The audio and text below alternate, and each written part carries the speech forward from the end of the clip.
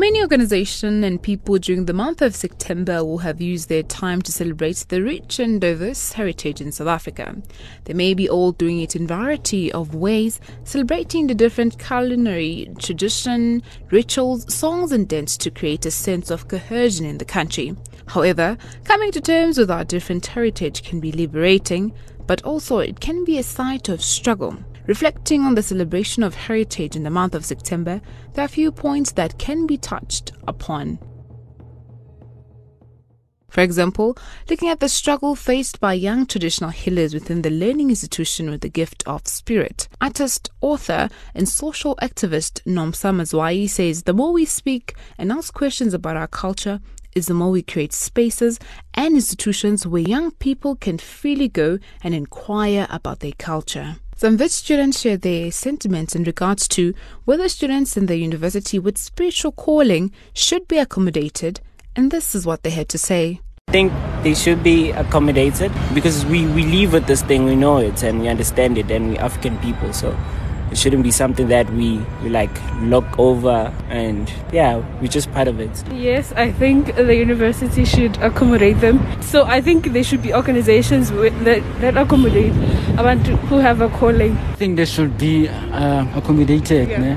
So they have to teach us how to handle this stuff. They must teach us, okay, you must just give it water or take some breathing and so on. They have to teach us, how do you handle this thing? A few years ago, the University of KwaZulu-Natal called on traditional healers and sangomas to attend to the needs of African students attending.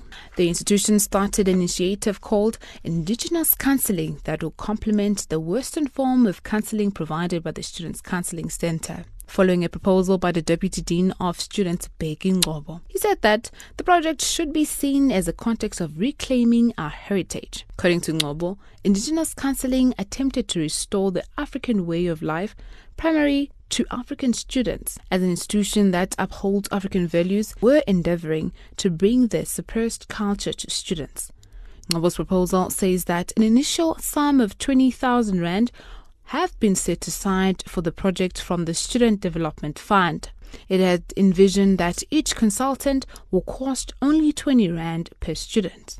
A Sangoma, who had been practicing at the university's Howard College in Durban, told the media outlet that more than 250,000 students had come for her help within a few weeks of her arrival. The students also shared their thoughts on how the institution can show support to students with spiritual calling on campus.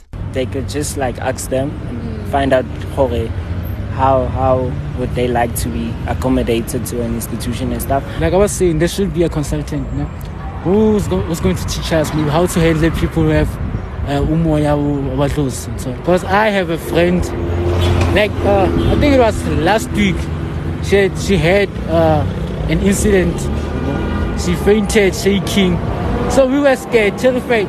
We didn't know how to handle the situation. Even the lecturers, they said we must just call the parents. No paramedics, only the parents. Wits University Communication Officer Buhle Zuma says the university respects the rights of various cultural and religious groups. The university respects the rights of the various cultural and religious groups as enshrined in the Constitution, particularly the Bill of Rights, which pronounces on the freedom of religion, freedom of thought, and freedom of belief. She further stated that students are welcome to inform the university if they face challenges or require support.